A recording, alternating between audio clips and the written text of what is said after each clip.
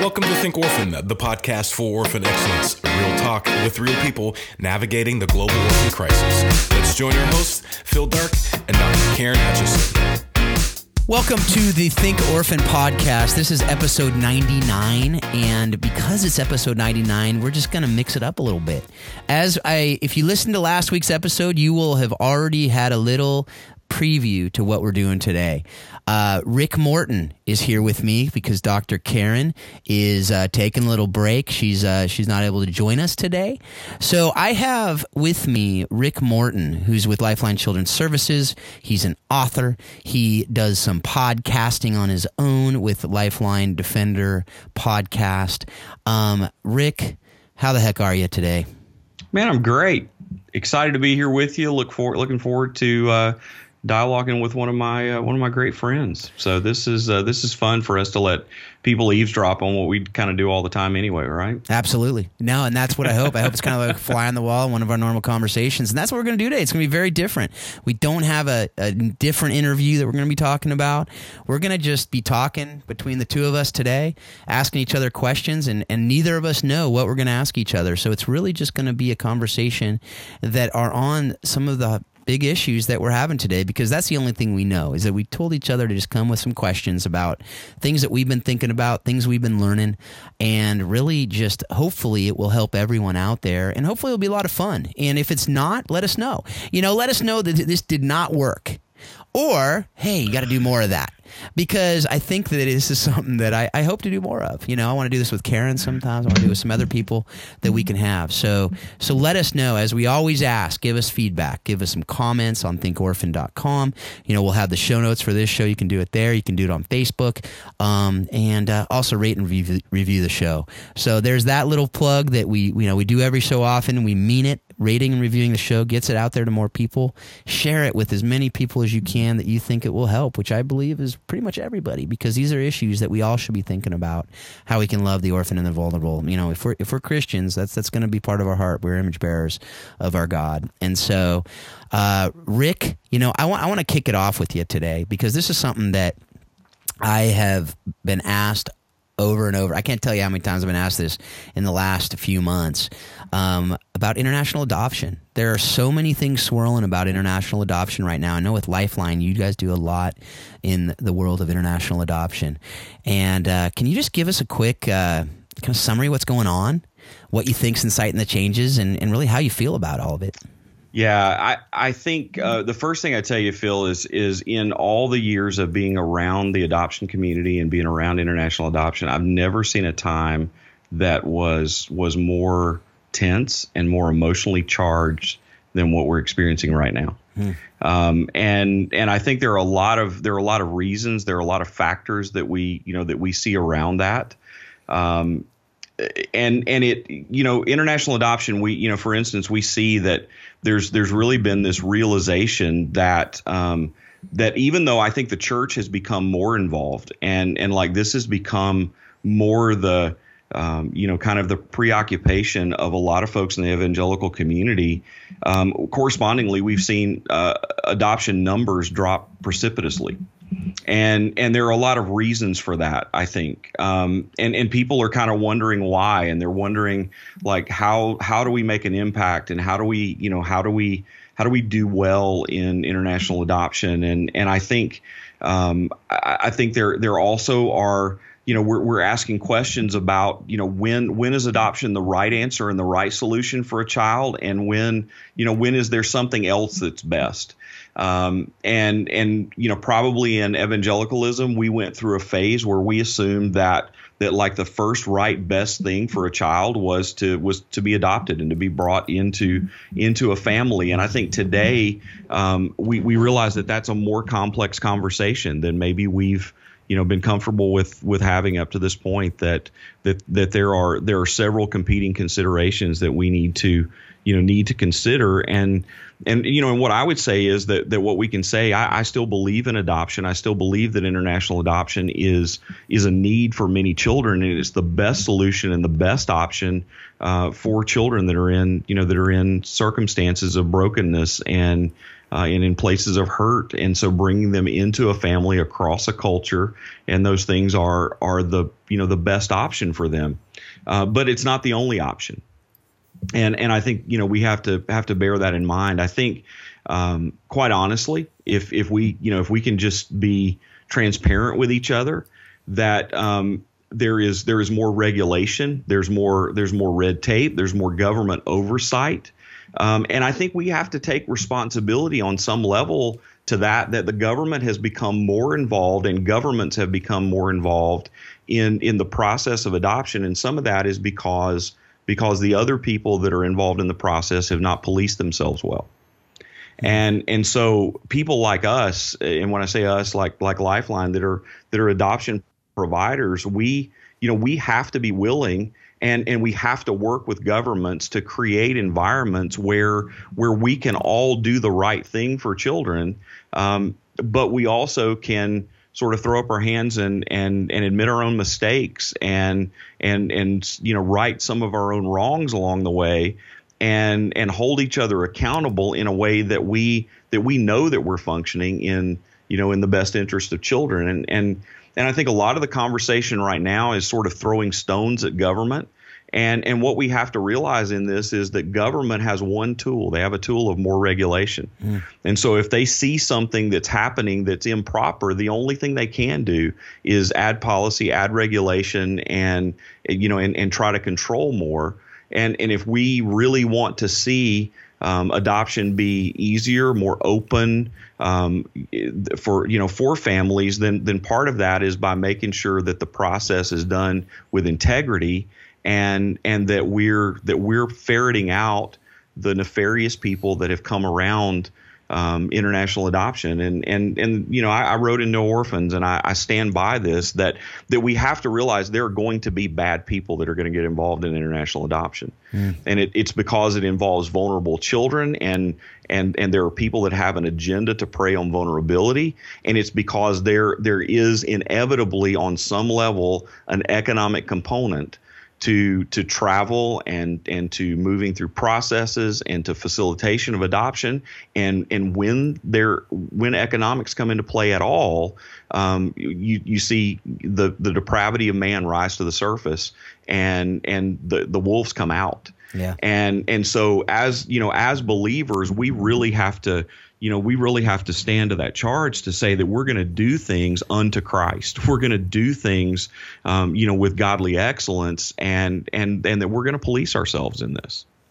Yeah. And with that, do you think that, a lot of people will say the government wants to shut down international adoption. UNICEF wants to shut down international adoption. Name the organization wants to shut down international adoption. Do you believe that's the case, or do you believe that it's something else going on? Man, I think that's a complex question. That's why I asked it. That's why I asked it. And I think it's a complex answer. And I would tell you that I think there are some people out there in some geopolitical forces that would, if they had their way, would shut down international adoption. And they don't believe in. They believe that keeping a child in the culture that they come from is the most important value. And so I think there are people that believe that is more in the best interest of a child than a child being placed into a family. There are those of us that believe that most of all and highest of all is that we get a child to a family in whatever form and in whatever way as expediently as possible. And those of us that are believers, in most cases, we're looking at that and saying, because God made children for families, right? He made families for children, and so we believe that should happen. But I don't think everyone who's in the position of regulating has that agenda. I believe that our government here in the U.S. is I believe they're trying to do what's necessary in order to make sure that children are protected, and that they ferret out bad practices and fraud. But I don't believe it's the agenda of our government to shut down international adoption. I think it's their agenda to make sure that bad adoption doesn't happen, And it's like Herbie Newell, our executive director at Lifeline. I'm going to steal an analogy that he's used many times. It's kind of like the EPA, right? We all agree that nobody wants dirty air, right? Yeah. But the question is in the regulation and in the creating of clean air. Like what other things do we hurt, and how do we balance considerations? And I think with regard to protecting children in international adoption, many times what we find in regulation is that when we're protecting them from one thing, what we're doing is making them vulnerable to something else. And so I think that's the message that we have to continue to give to government and to those folks that are that are responsible and that oversee, to just remember that generally to move hard in one direction and to overregulate really causes harm in another direction. Yeah, absolutely. Anything else on this subject that you think the audience just needs to know? Man, I think I would just say that I think in the body of Christ we have to realize that international adoption has changed. International adoption it's about a much more complexity, and it's much more difficult. Older children with special needs, large and complex sibling groups, and that for the body of Christ to be involved in adoption and to be involved in international adoption means that we have to be ready to do hard things, and that families need to count the cost.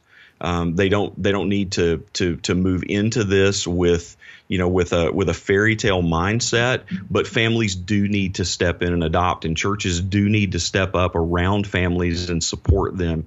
And we need to work harder to put the resources and things around families to make that possible, because at the end of the day, our desire is that we want to bring these children into families where they can be loved and where they can be nurtured, but ultimately where they can be taught to know Jesus and can be discipled as well, and we need to be ready to step out and do hard things in that. Mm-hmm. And with that will be something that some people out there probably ask themselves, well, would you say that a non-Christian family could adopt and should be adopting?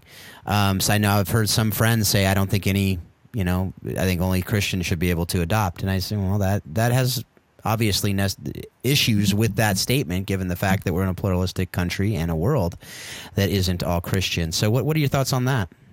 Yeah, I think that that the response that I would make to that is that I believe that our responsibility, I know the ministry that I'm a part of, we believe that we're called to help children to be placed into families where they're going to know Jesus first. Mm-hmm. And so I think to make that broad a statement and to say, that, there should be legal protections or whatever, or legal prohibitions against, people who are not Christians. I'm not going to enter into that discussion, but I will tell you that from a convictional standpoint, we believe very strongly that our call is to help believing families to bring children into their homes, to love them and to nurture them, and ultimately to present Christ to them and to disciple them.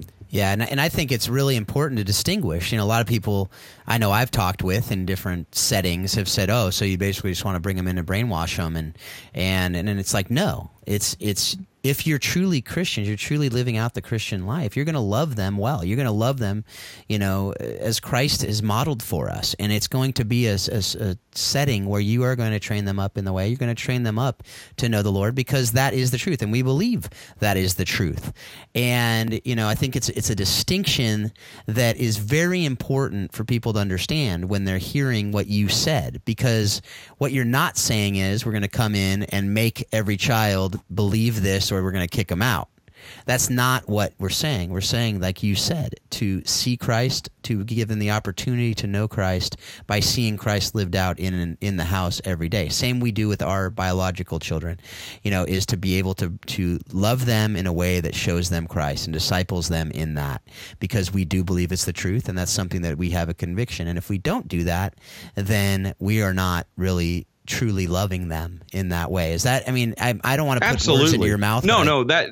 That's beautifully stated. And I think the thing that we're trying to see accomplished is we want children to be placed into families where families are lovingly pursuing Jesus, and that kids get to see the authenticity of a relationship with Christ. This isn't about, placing a child in a place where they're going to be brainwashed or where they're going to be, pushed in a direction of how to live, but it's more that the children will be loved and they'll be valued and they'll be poured into by a family who genuinely lives and breathes their faith, and that a child will begin to follow Jesus and commit their lives to Jesus, not because they're being pressured, but more because they see the reality and the authenticity of faith for themselves. Yeah.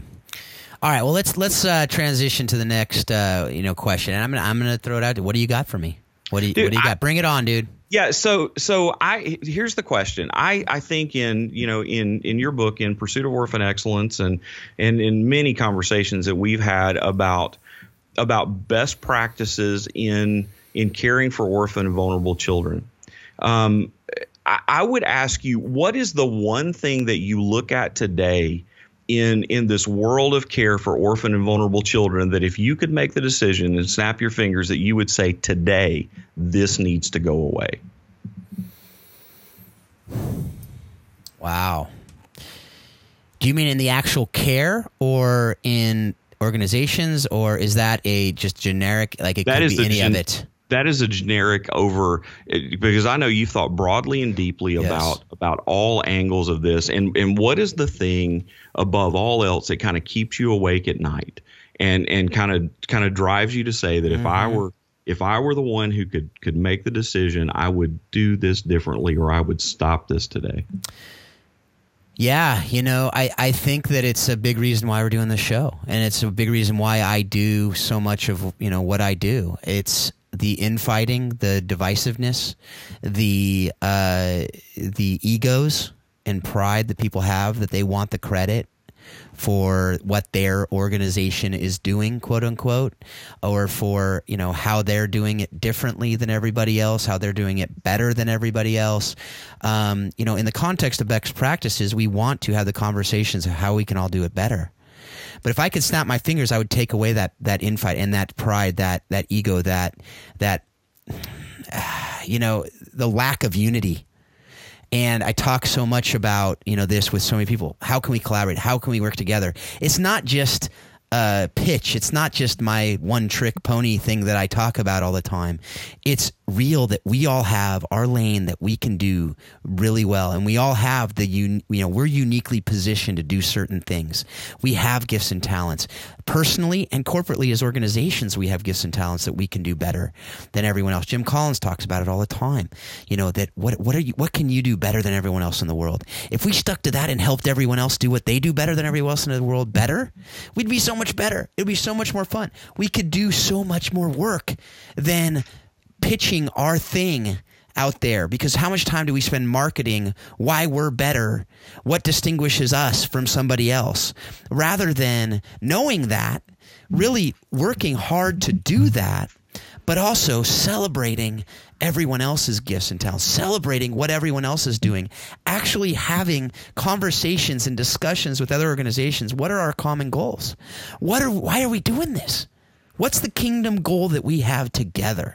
And how can we do it better together? If you can't tell, I'm a little excited about this, because this is something that, it actually seems like I knew this was coming, because I love the question and I love thinking about it. It does keep me up at night. It does keep me going every day.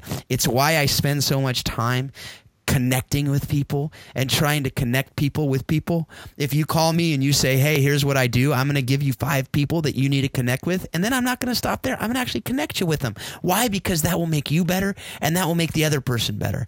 And that is what I think, if it went away, if the disunity, if the competition in the kingdom went away, and we actually worked together towards a common goal and a common vision, and that kingdom vision that we truly believe in, the actual kingdom vision that orphan and vulnerable children will be loved as God loves them.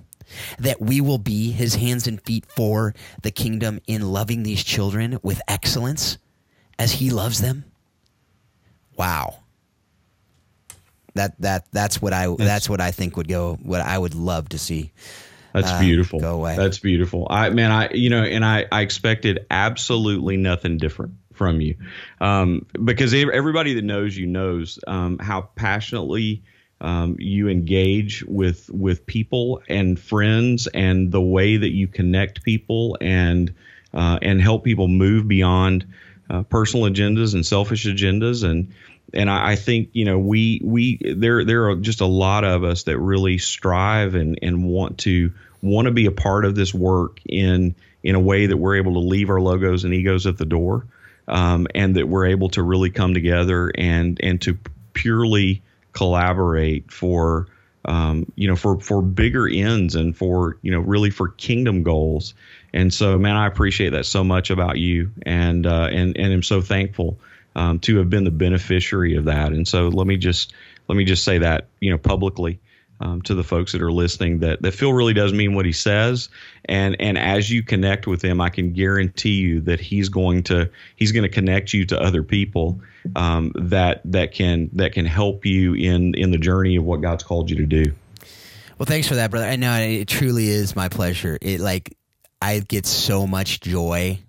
I'm psyched. My friend Peter Greer putting out the book Rooting for Rivals. I haven't even read it yet. I have no doubt it's going to be one of my favorite books that I've ever read, because that's another dude who lives it out. That guy will cheer you on if you do the exact same thing that he's doing and you're successful and you're getting awesome money that could actually go to their organization. He would cheer you on as if it's him succeeding, and that's the stuff that gets me psyched.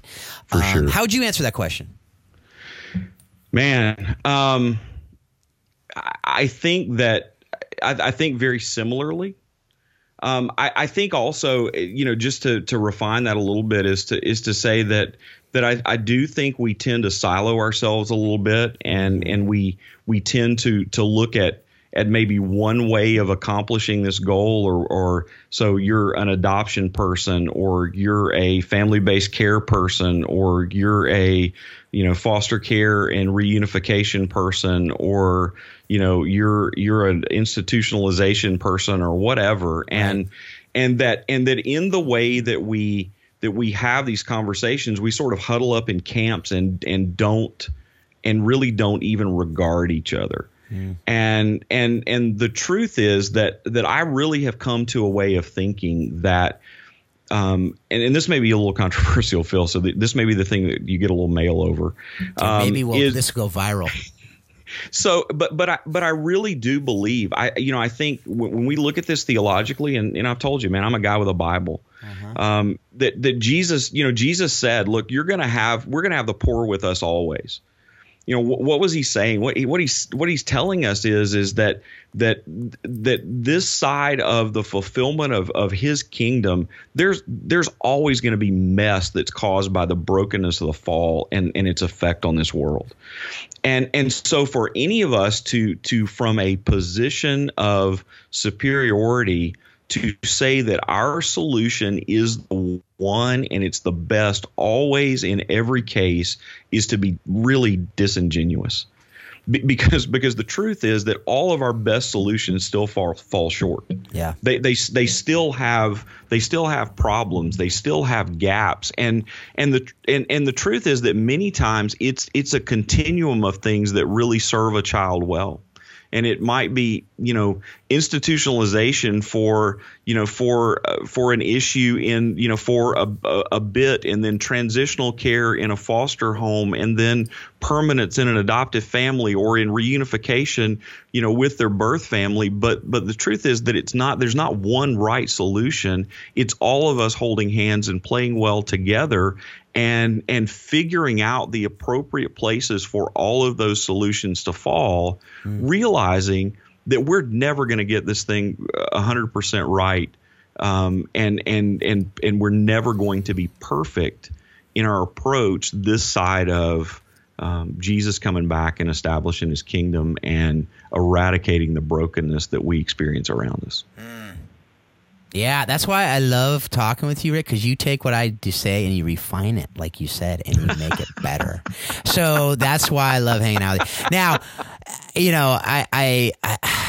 the one thing that we talked about in there, a lot of, what does both those answers come down to? Those are humility. As I'm listening to you talk, as I kind of think over what I said, it's like, it's humility. It's to say, we know what we do really well. We know what God has given us the ability to, we know our source, right? And we're not going to take any of that and say, I'm doing this. No, God's doing it through us. God gives us all the ability to do it. So if we're going to say we're going to take that and just go do it for ourselves, like that's not only arrogant and prideful, it's just like selfish, and it's so not right, and it's so not consistent with Scripture. As you say, you're a guy with the Bible, which is going to bring me to this next question I have. Because I know we could talk about that, what we just talked about forever, but I want to move on because this is something that's been really just really getting to me lately. Is the I say cheapening with the Bible. The truth of Scripture is being challenged by the Christian, people professing Christians. Things I've seen on Twitter lately. A right doctrine with the wrong heart is the wrong doctrine. Mm-hmm. To hear the right heart usually makes it way to right doctrine. Experience trumps Scripture. People saying that they're questioning the inerrancy of Scripture. They're saying that it's just the principles of Scripture that are important, but not to take it as absolute truth. I know you have some strong feelings about this, like I do. I want to hear why is the inerrancy of Scripture essential, and why is truth so important? Yeah, man. Well, if we don't have truth, what do we have, right? Yeah. And I think the thing is that we've come through a generation, and this is going to be a really weird answer, so just bear with me. But we came through a generation in the kind of the modernist period where logic and reason was everything. And like logic and reason was deified. And so we lived this existence. We were taught this existence in school and everywhere else, the world that you and I grew up in, where we were taught, man, if you just give the scientific method enough time, you're going to figure everything out. Because truth exists. Mm-hmm. Well, we've now moved to a world where people have been so disappointed by the fact that didn't work. That we couldn't reason our way out of our problems, that we didn't really get better, that we just ended up back in the same messes and in the same brokenness and in the same trials. And so, but what that's led to is a wholesale saying, well, then if we couldn't think and reason our way out of our problems, then truth doesn't really exist. And so therefore truth is just a movable construct. It's something that's defined by society, or it's based upon what I believe and what I believe for myself, and not determined by anybody or anything outside of me. And we've given up on truth. Well, man, I just would say to you that just because we've given up on truth, it doesn't mean truth doesn't exist. Mm. And God has declared himself. God has made himself known through his word. God has given to us everything that we need in the Scriptures. It's sufficient and it's efficient for us to know him and for us to pursue him fully. Yeah. All of it. Mm-hmm. and maybe I'm just, a redneck, but the redneck theologian in me says, when we begin to take bricks out of the wall, how do we know what bricks to take out? Mm-hmm. Yeah. And how do we look back at God if we believe that God really is sovereign, if we really believe that God is all that he says that he is, and all that we know that he needs to be in order to be God? How do we look back at that and say that our wisdom and our judgment is better than what's been handed down to us by the Creator? And we look at the protection of the canon and the way that the Scriptures have passed from generation to generation. And as we see that there's something supernatural about the way that God has given his word and protected his word, and we just need to honor that. Yep. And so dude, like we don't have to like it all. But I do believe we have to see it as truth. And when you start to take bricks out of the wall, things like orphan care can go away too. Mm-hmm. I've said to people for a long time, you look at James 1:27, and the issue that we have in the church is that sometimes we don't look at the first half of the verse and the last half of the verse in the same way. We see that widows and orphans stuff, and we look at that and say, man, that's just for a group of people in the church. That's just for a team of people to go over and do. But if you were to stand up in most of the pulpits in conservative evangelical churches in America and say that whole keep oneself unstained from the world thing, that personal holiness, like we don't have to do that, people would throw you out. Right. And so I think, we can point out and sort of point to the finger of others and say, man, why have you guys let truth slip away? Why have you changed the way that you approach the scriptures? But what I would say to you is, I think for us, the warning is, let's look back at ourselves and say, how are we continuing to pursue God? How are we viewing the scriptures, and where are we drawing our authority?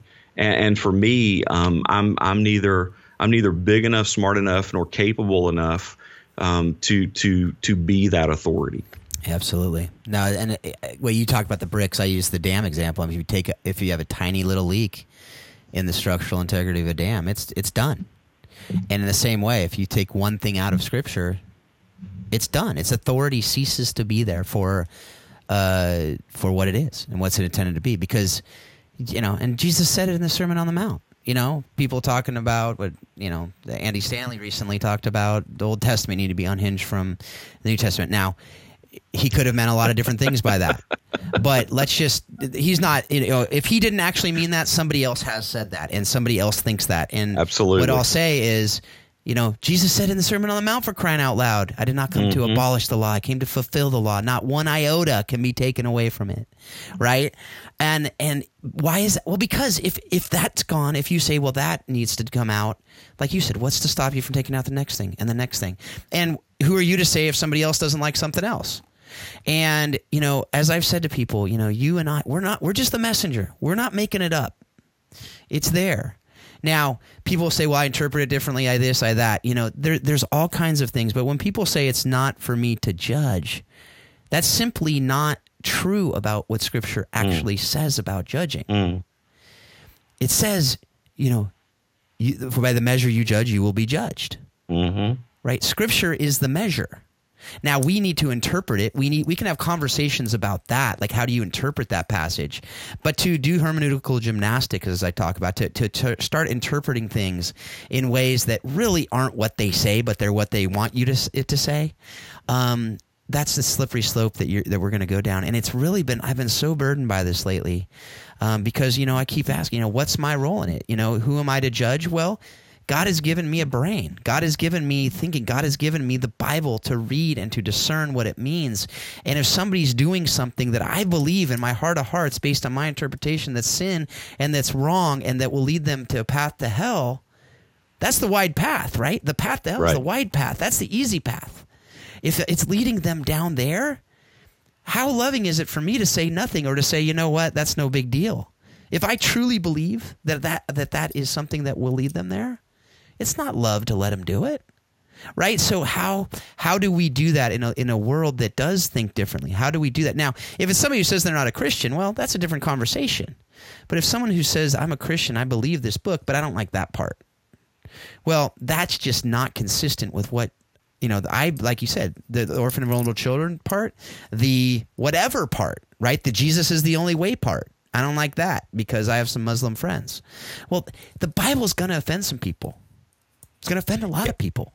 And I think that's very true, Phil. I think that the thing that we want to do is we want to let the Bible and we want to let the gospel be the offensive thing. We don't want to be the offensive thing.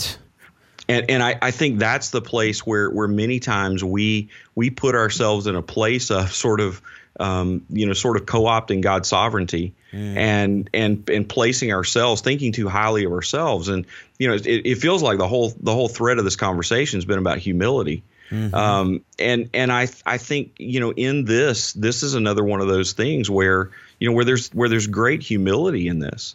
to say that, that we, we desperately love people. But we also, trust and value the sovereignty of God. So we're going to, we're going to lovingly and winsomely say the things that we say. That doesn't mean that we're going to back off. It doesn't mean that we're going to change. It doesn't mean that we're going to drop our convictions.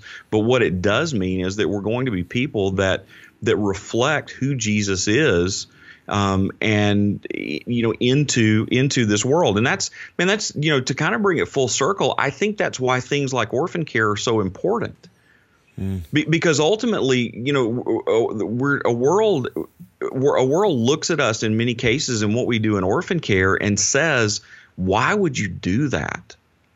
Why would you risk what you risk? Why would you give up what you give up? Why would you extend yourself and open yourself to things? And at the end of the day, the only credible answer that we can give is because of what Jesus has done for us. Who are we not to give? Who are we not to stretch? Who are we not to, to love in a way? Because at the end of the day, we want to be like our Savior. Mm-hmm. That's awesome. Now, and that's something that, sometimes I think too, I know with me, I can only speak for me and how I internally feel. I'm so passionate about it. I care so much about people and others, and I care so much about that. Sometimes it comes across as, like you said, offensive, right? Sometimes people think like I'm too intense, I'm too harsh, whatever the word. And that is something that we all need to be careful about, right? Because if the message and the tone and the way it's delivered is offensive, that will never be heard. And especially as you want it to be heard. And as they say, what you win people with, you're going to win people too, right? So we need to have the truth, but the love is absolutely critical. Love without truth is not going to do it. Truth without love is not going to do it. We need to do the truth in love. And, that's something that is so critical, and something that's the different. One of those is going to be more challenging, most likely to you. Sure. Very few people are right in the middle and perfectly give truth and love. And so I think that's something that we also need to continually be thinking about. But, all right, we got to move on. We got not too much time left, so I want to make sure that all these are things we could talk about for hours and hours, which is hard. But hopefully, it's going to start some conversations. And if you folks out there are like rubbed the wrong way or want to totally disagree with us, I want to hear it. I want you to bring it to us and let us know so we can have these conversations, continue these conversations offline. Hopefully, you'll continue these conversations offline with some other people as well. But Rick, next question. Yeah, man. So in working cross-culturally, what are the things that you have learned that maybe we add to best practices or even add to the gospel that are really mainly things that you've learned are trappings of our own culture, things that are our own preference or our own, like how has interacting with people in other cultures exposed some of those things for you? Yeah, I think that, when helping hurts sums it up pretty darn well. I was laughing with my wife when I was reading it. I said, oh, finally the book that I wanted to write, now I don't have to. So that I think is a good summary.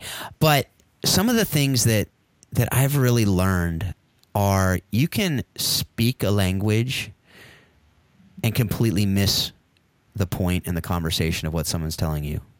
You can have an interpreter that translates the words, but you can miss completely what somebody's telling you, and speaking to you and communicating to you. And we assume things based on our own culture, whatever that culture is. We have our norms. U.S. assumes probably more than a lot of places because we think oftentimes that we're more educated, we have more knowledge, we have more whatever. And when I came into this initially, I struggled with some of that kind of God complex coming in, and I still do to a certain extent. I'm not perfect. I'm not completely transformed, but I think that I've come a long way in that, and God has transformed my heart and renewed my mind in that in a lot of ways. But so much of it is from that understanding and seeking to really understand. But even the other day, I had a conversation with somebody about that, exactly what I just talked about, and it really brought the importance of getting an interpreter who actually knows the culture to be able to come with you on any trip you go anywhere if you really want to and need to really, really, really understand what's going on. That's absolutely essential, and something that I think would help us so much when we're talking with different people. I think it's a bit easier when working with children, because children usually say what they mean and mean what they say, especially younger ones.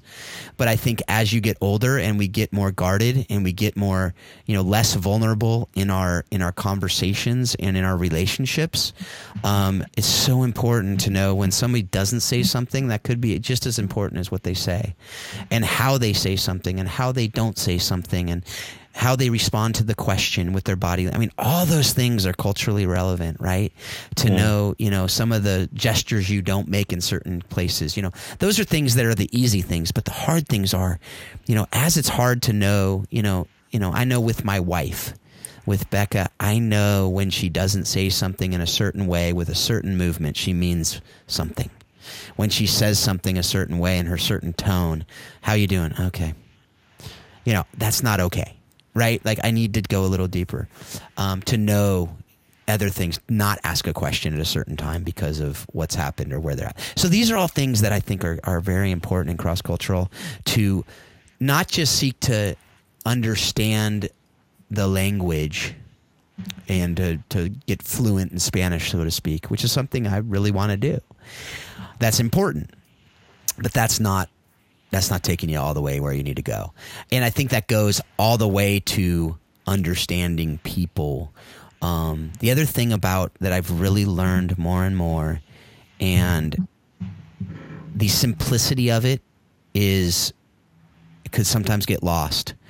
It's hard to do, and it takes a lot of time. But the simplicity of when you're going to any country in the world, any culture that's different. If I'm going to inner city San Francisco, 2 hours from my house, that's a different culture, right? When you're going into these cultures, treat it the same as you would just getting to know any other new friend in any setting, right? In your own neighborhood. When you get to know somebody, you don't assume things about them. Usually, hopefully not. Maybe some people do. But usually if someone moves in next door to you, you're not going to make, all kinds of rash judgments about, them being totally different than you. And maybe if you do that, I challenge you not to do that. But let's assume that, most people aren't going to do that in your own neighborhood if someone's coming over for dinner. What are you going to do? You're going to get to know them. You're going to really find out who they are. You're not going to ask what you can do for them. You're not going to ask what project they need at their house. You're not going to ask them, or you're not even going to be thinking in your head, like, what are all the things that I need to do for this person? You're going to get to know the person, right? And in that relationship, you're going to be doing a lot of things, whatever it may be. Depending on how close that relationship is, you're going to be doing different things for each other over time. But to really get to know somebody, you need to understand them. And to understand someone, it takes time, it takes energy, it takes effort, it sometimes takes a mediator as well, or somebody to be able to come in and help you get there. And that's okay too sometimes, if you need to kind of microwave it a little bit, and so that's kind of, I hope that answers the question, because there's a million things I've learned, but I think that if you bring it in and kind of distill it down to what is something that I really want, like if you give me that one thing that you really got to know, that's kind of what I'd say. That's awesome, for sure. How about you? Because I know you've you're the world traveler. And your books are international sensations. That best-selling book on orphanology ever written. So what are your thoughts on that? Man, I think you just made some stuff up, but that's awesome. I think I think I draw, and some of this is drawing from having older Ukrainians who've become part of my family too. Is realizing that there is a there's a depth. I mean, we've kind of joked. I mean, Ukraine has become like second home to us. But with my Ukrainian friends, I joke with them that the more time I spend in Ukraine, the less I understand. You know, that when you really dive deep, that what you really begin to understand is that there is really only so much that you can identify with and translate, and there are some things that are just kind of beyond. It's like peeling an onion, man. It's like the depth to which, and I think that many times we're just not careful. We're not and as Americans, we are so results oriented and success focused that we forget to dive deep. And so we pass over relationship, we pass over knowing, we pass to because we believe at the end of the day that the result of a project is more important than a person. And like, to come back to the theological is, man, Jesus didn't die for a project. Yeah. Jesus died for people. And so just that reminder over and over and over again that culturally, like, the biggest thing that I need to do is to invest in relationship and to ask questions and to not assume and to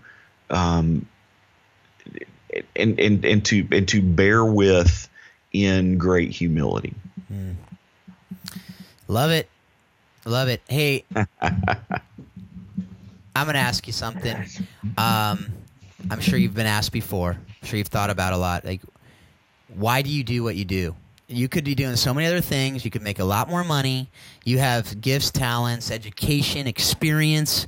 You could be doing a ton of different things. Why do you do what you do? Man, it is a very deep calling of God. I believe, as much as I believe anything else, that the Lord has shaped me, that He has given me experiences, that He's created and cultivated in me a heart to do what it is that I do. And I think the greatest evidence of that is I haven't quit yet. Mm-hmm. Absolutely. Have you ever looked on job boards while you've been doing it? Yeah. Oh yeah. We all. Course. I mean, if you say that you haven't, you're a liar. Right. You got it bookmarked. Right. Yeah. Right. Because but the truth is that I think where there are those moments, those difficult times, those, if you want to call them dark nights of the soul or whatever, where the only thing that you know for sure is the ability to go back to those places of calling and those places of conviction, and knowing that God has irrevocably called you out for something and has led you into something. I tell adopted parents that all the time, that have a sense of certainty, know that that God has called you to do this, and that you are in the center of God's will in what you do in adoption, because there are going to be moments in the difficulty and the stickiness of the journey that in our own selves and our flesh, man, we're going to want to quit. Mm-hmm. And why don't we quit? We don't quit because there's something bigger than ourselves, and there's gospel purpose in doing what we're called out to do. Yeah. And I think, for me, I mean, I know there's even a bit of a debate in Christian circles about, the ends and what is it that we're actually trying to do. And I believe at the end of the day that our first calling in orphan care is to care genuinely and authentically for orphan and vulnerable children, and to seek their best. But we do it not just because we love them, but we do it because we love Jesus, and we want to point people toward Jesus, and we want people to know Jesus. And we believe that what we do not only does good temporally, but it points people in a supernatural way to a truth that they might not otherwise know. Mm-hmm. Absolutely. No, I know, and that's something that, I answer very similarly. I mean, honestly, it makes no sense from the worldly perspective. In the context of the kingdom, doing what I do, I mean, I could be doing a lot of different things. But every time I think about doing something else, God reminds me over and over in different ways, different times. He brings different things to encourage me and really confirm. It's not necessarily audible, but it's about as close to audible as it gets sometimes. Mm-hmm. That, I'm not done with you in this yet. Yeah. And maybe it might be the rest of your life. It might be another 6 months. It might be 6 weeks. It might be whatever. But, and so every time it comes to that, I've had several people ask, the same question I said to you. Have you looked at job boards? Have you thought about doing something else? Like, yeah, of course. You kidding? This stuff's brutally hard. This stuff's not easy. It's not like people are giving him, not like you get kudos in the, I mean, it's like, this stuff's hard, and you're dealing with human lives, and it's messy, right. And it's exhausting, and and that's for a people person. I love people. I love hanging out with them. I love seeing people flourish and helping people flourish. But a lot of what we're dealing with is not flourishing. It's the exact opposite, right? And we can come in and into the brokenness and see hope and see the future, and to see, like I say, and in pursuit, we get to do this. We get to work with Christ to make all things new, to bring shalom.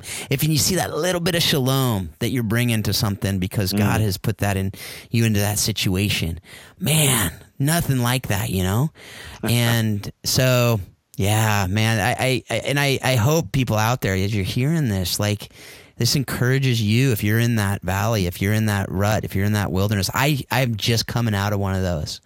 I thought, I might be done, funding issues, other things. And then God puts In Pursuit of Orphan Excellence on an in-cap display in my public library of the thousands of books that could be there to say, Phil, I'm not done with this. This is a part of the library I never go to. And I happen to see it in that valley. Those silly little things like that say, you know what? I know you need this right now.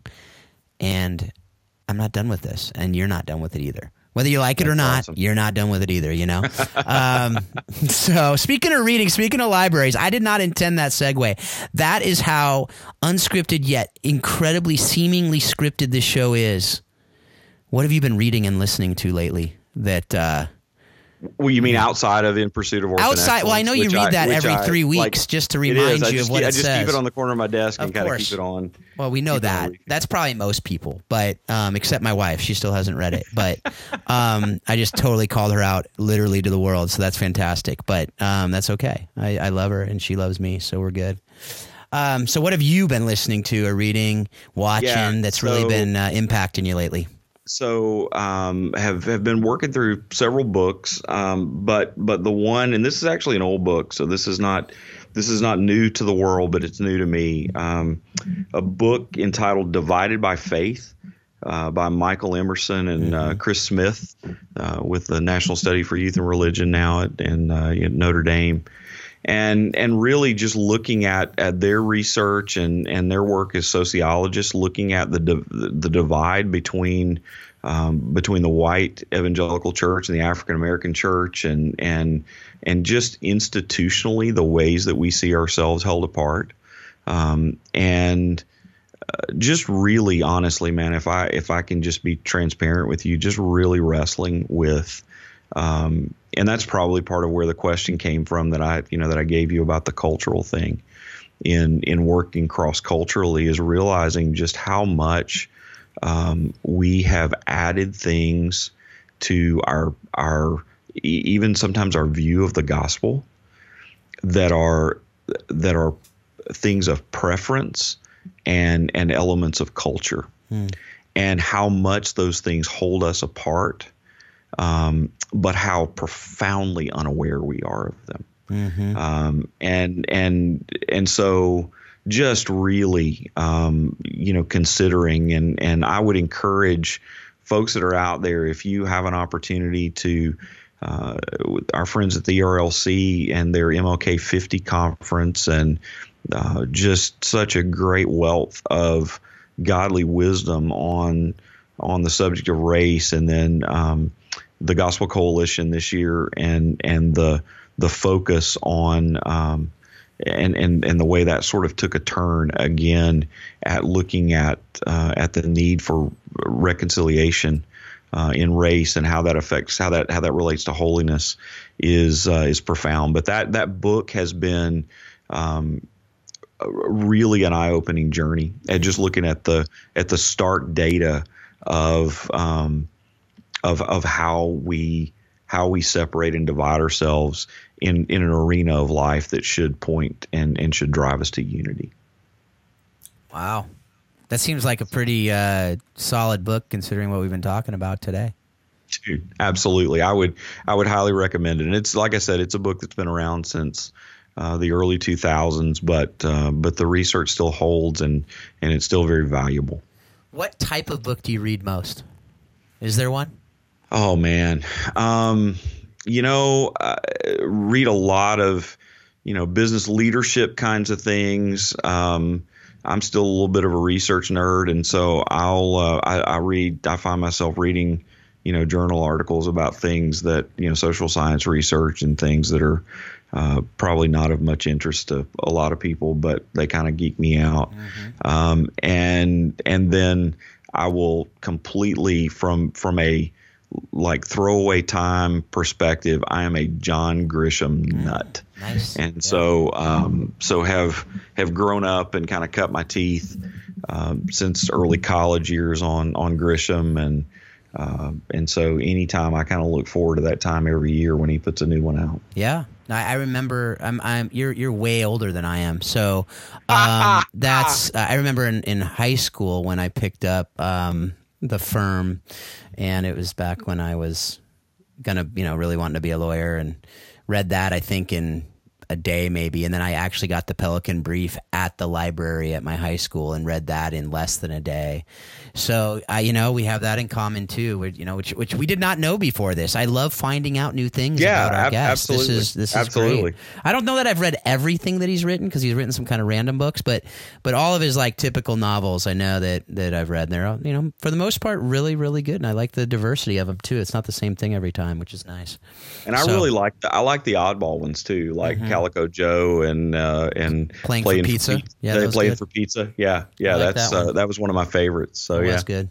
I don't know that I read Calico Joe. I'll have to check it out. So, all right, you got one last shot to make this episode go viral with some crazy question that's going to really be hard and totally like controversial and going to basically make it so no one's going to listen to the podcast anymore.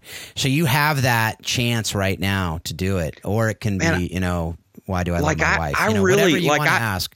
Like I have a question that I want to ask you in front of the world is like, what is it going to take to get you to like real football? Ooh, I actually enjoy American football. I do. It's just if there could be an app that you could take out the commercials and the break. I have a very short attention span. I'm not going to lie. And some people would say that how do you like the real football?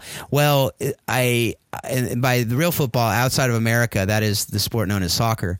In our country, which I love dearly, but that's one area that, it makes more sense to call it football. I'm just going to say that, to the world, that it's fast paced, you got to play it to really appreciate it.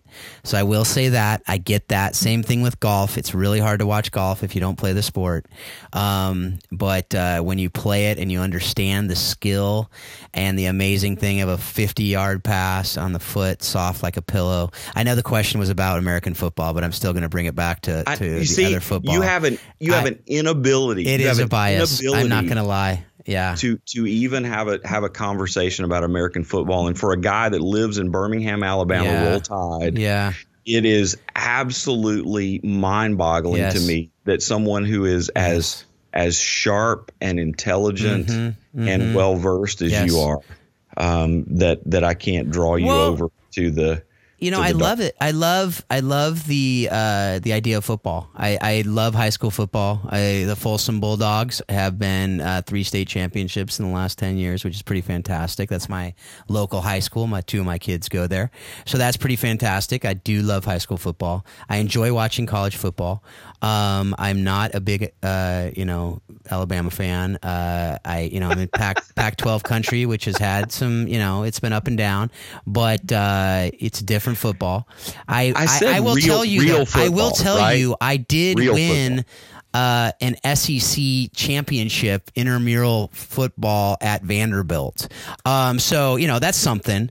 That when we were in law school, that was pretty fantastic. We did take down. Now this is starting to. We're going off. The wheels are coming off right now, folks. If you're still listening, this is. I just want people to know what we really do, man. This is us, right? This is, and we did have to do this at some point. But I will tell you that I was, and I don't normally toot my own horn, but I will tell you that flag football was one of my gifts. That's one of my spiritual gifts, I'm convinced, is quarterbacking flag football. Because then you can be short and quick. Unlike actual tackle football with the pads and really tall offensive linemen, when you're 5'8", for those of you who don't know me, I am not tall. Never been accused of being tall. At any point of my life, I've always been short.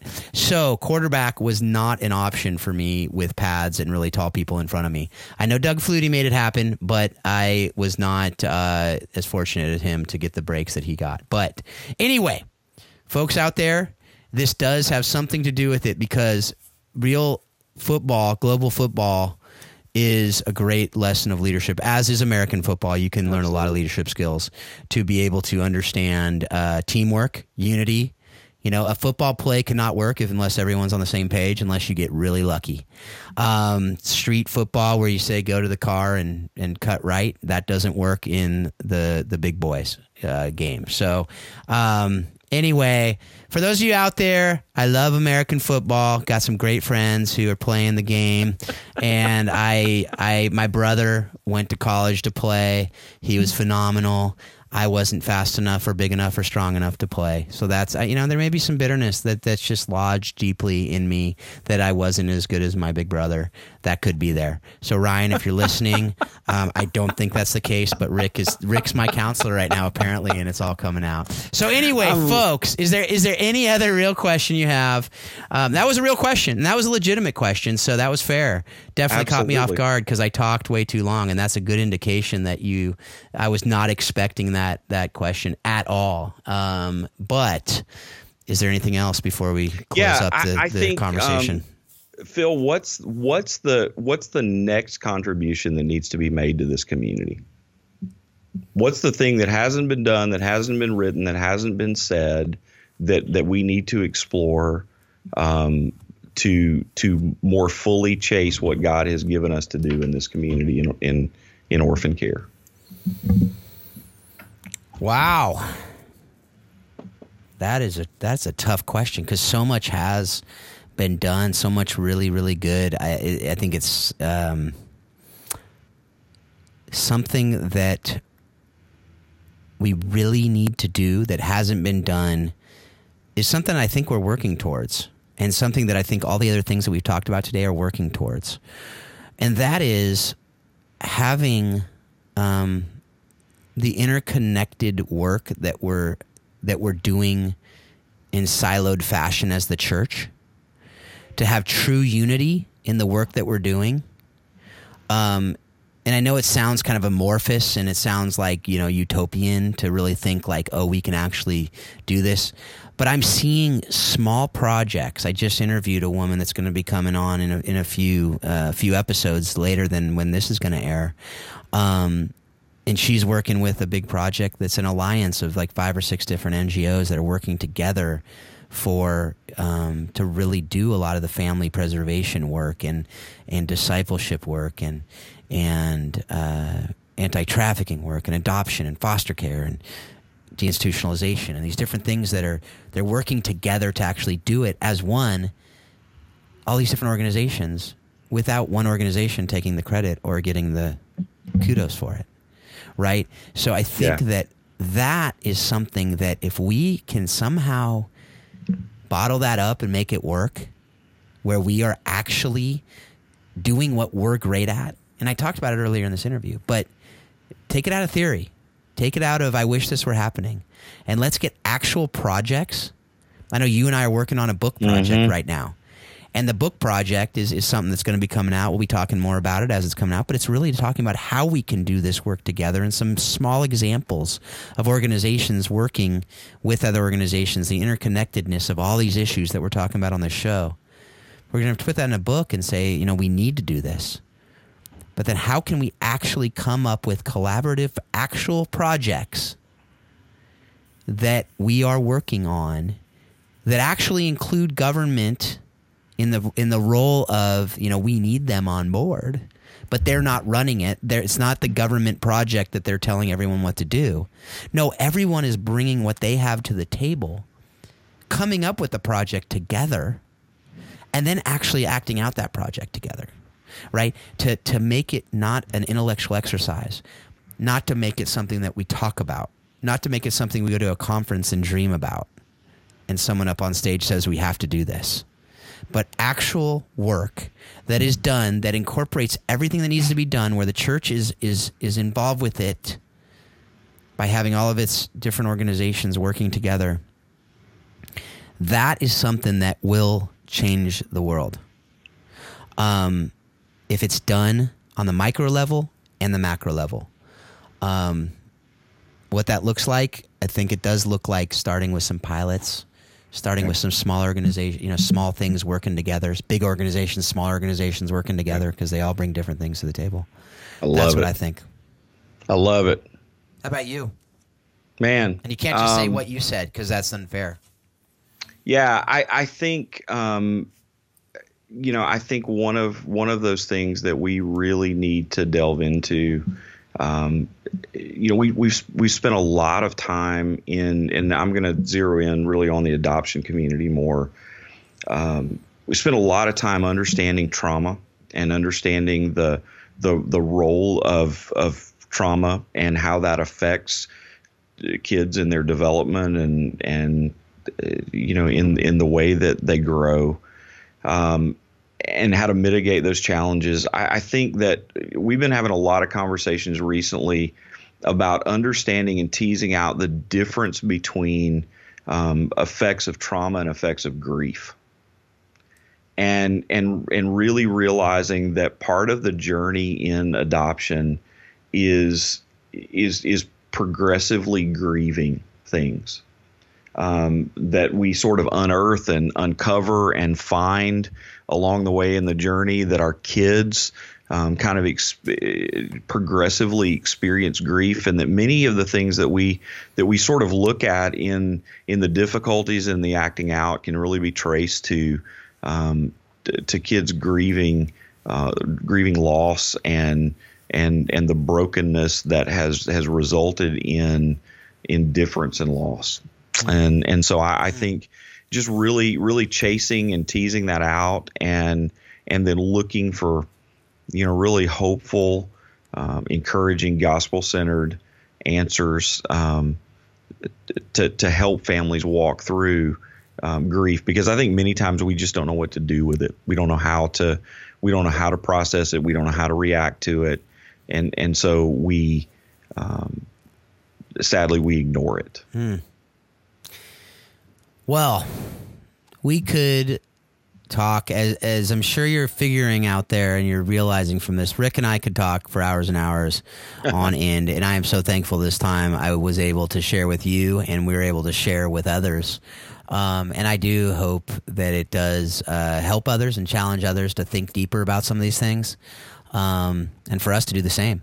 So thanks, Rick, for your friendship. Thanks for being on. Thanks for doing this, and I hope we can do it again. Absolutely. Thank you, brother. I appreciate you, love you, and it's been an honor.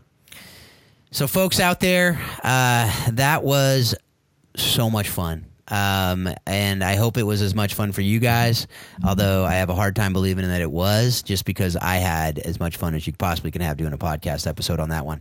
No knocking Karen. Karen, I have a blast with you too. But folks out there, you know, I do hope and pray that you did learn something today. I hope that you really go, in all seriousness, go and read what Rick's written with Tony Merida in Orphanology, in No Orphans. It's some really good stuff. And I don't just say that because he's my friend and he's sitting here on this podcast episode with me. I say that because it really is something that will help you understand these issues better if you haven't already read them. So go check that out. Check out the other episode that he did with me where I was just interviewing him. That's early on. I think it's somewhere episode 12 or somewhere around there. But I hope that you take all that you heard today, all that you're learning from this podcast, and you use it every day to help you to love orphan and vulnerable children better and better. Thanks a lot. Have a great week. We hope you've enjoyed today's Think Orphan podcast. For all the information in this week's podcast, please visit us at thinkorphan.com. You too can be part of the conversation. Send your questions to info@thinkorphan.com or join us on the Think Orphan Facebook page. Thanks for listening, and we hope you'll join us again on the next edition of Think Orphan.